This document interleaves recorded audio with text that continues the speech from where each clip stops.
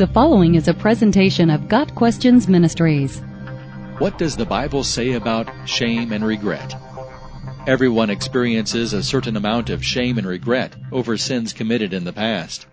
The Bible has much to say about shame and regret, and there are numerous examples of people in the Bible who experienced these negative feelings. Can you imagine the shame and regret Adam and Eve lived with after their sin? They spoiled the perfect creation God had made. Adam and Eve were in a perfect world, had perfect minds and bodies, and had perfectly close fellowship with God. When they chose to sin against God, all of God's creation was made subject to sin's effects, including disease, decay, death, and separation from God for eternity. Every human being afterward was born with a sin nature, the natural inclination to sin. Thankfully, God is sovereign, and He had a plan even then to redeem His world through His Son, Jesus Christ, and give mankind a choice for salvation and eternal life with Him.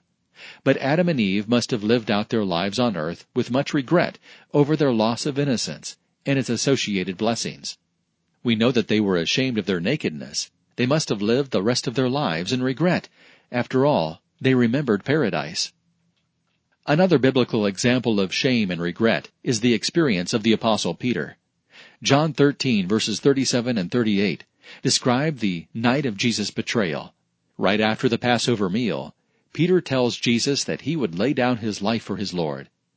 Jesus responds by telling him that on that very night, Peter would deny 3 times even knowing the Lord. Later that night, out of fear for losing his own life, Peter denied ever knowing Jesus. After Peter's denial of Christ, he went outside and wept bitterly. Later, Peter was restored and grew in his faith, becoming one of the founding fathers of the early church. Peter did indeed strengthen his brothers after being forgiven, just as Jesus had foretold in Luke 22, verse 32. While Peter must have lived with much shame and regret over his public denial of Christ, his deepened understanding of the person and work of Christ overcame his feelings of failure. He realized that he was forgiven by the grace of God, and he moved past his personal regret to feed Jesus' sheep. The Bible teaches us that when we confess our sins and have faith in Christ's sacrifice and resurrection, we become children of God. We are cleansed from all our unrighteousness, and our salvation is eternally secure. As we grow spiritually by spending time daily in prayer and reading His Word, we find ourselves loving and trusting Him more.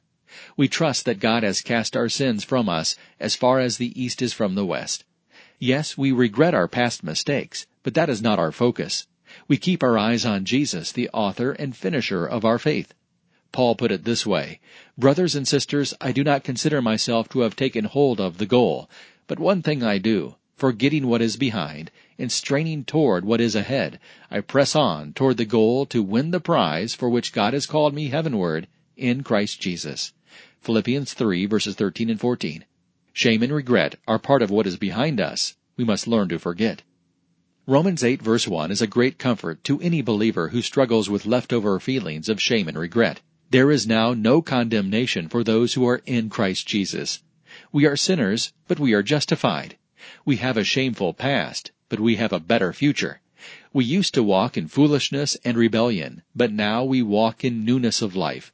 God has forgiven those sins we feel shame and regret over. We can move on. I have been crucified with Christ, and it is no longer I who live, but Christ lives in me. And the life which I now live in the flesh, I live by faith in the Son of God, who loved me and delivered Himself up for me. Galatians 2, verse 20. Got Questions Ministry seeks to glorify the Lord Jesus Christ by providing biblical answers to today's questions. Online at GotQuestions.org.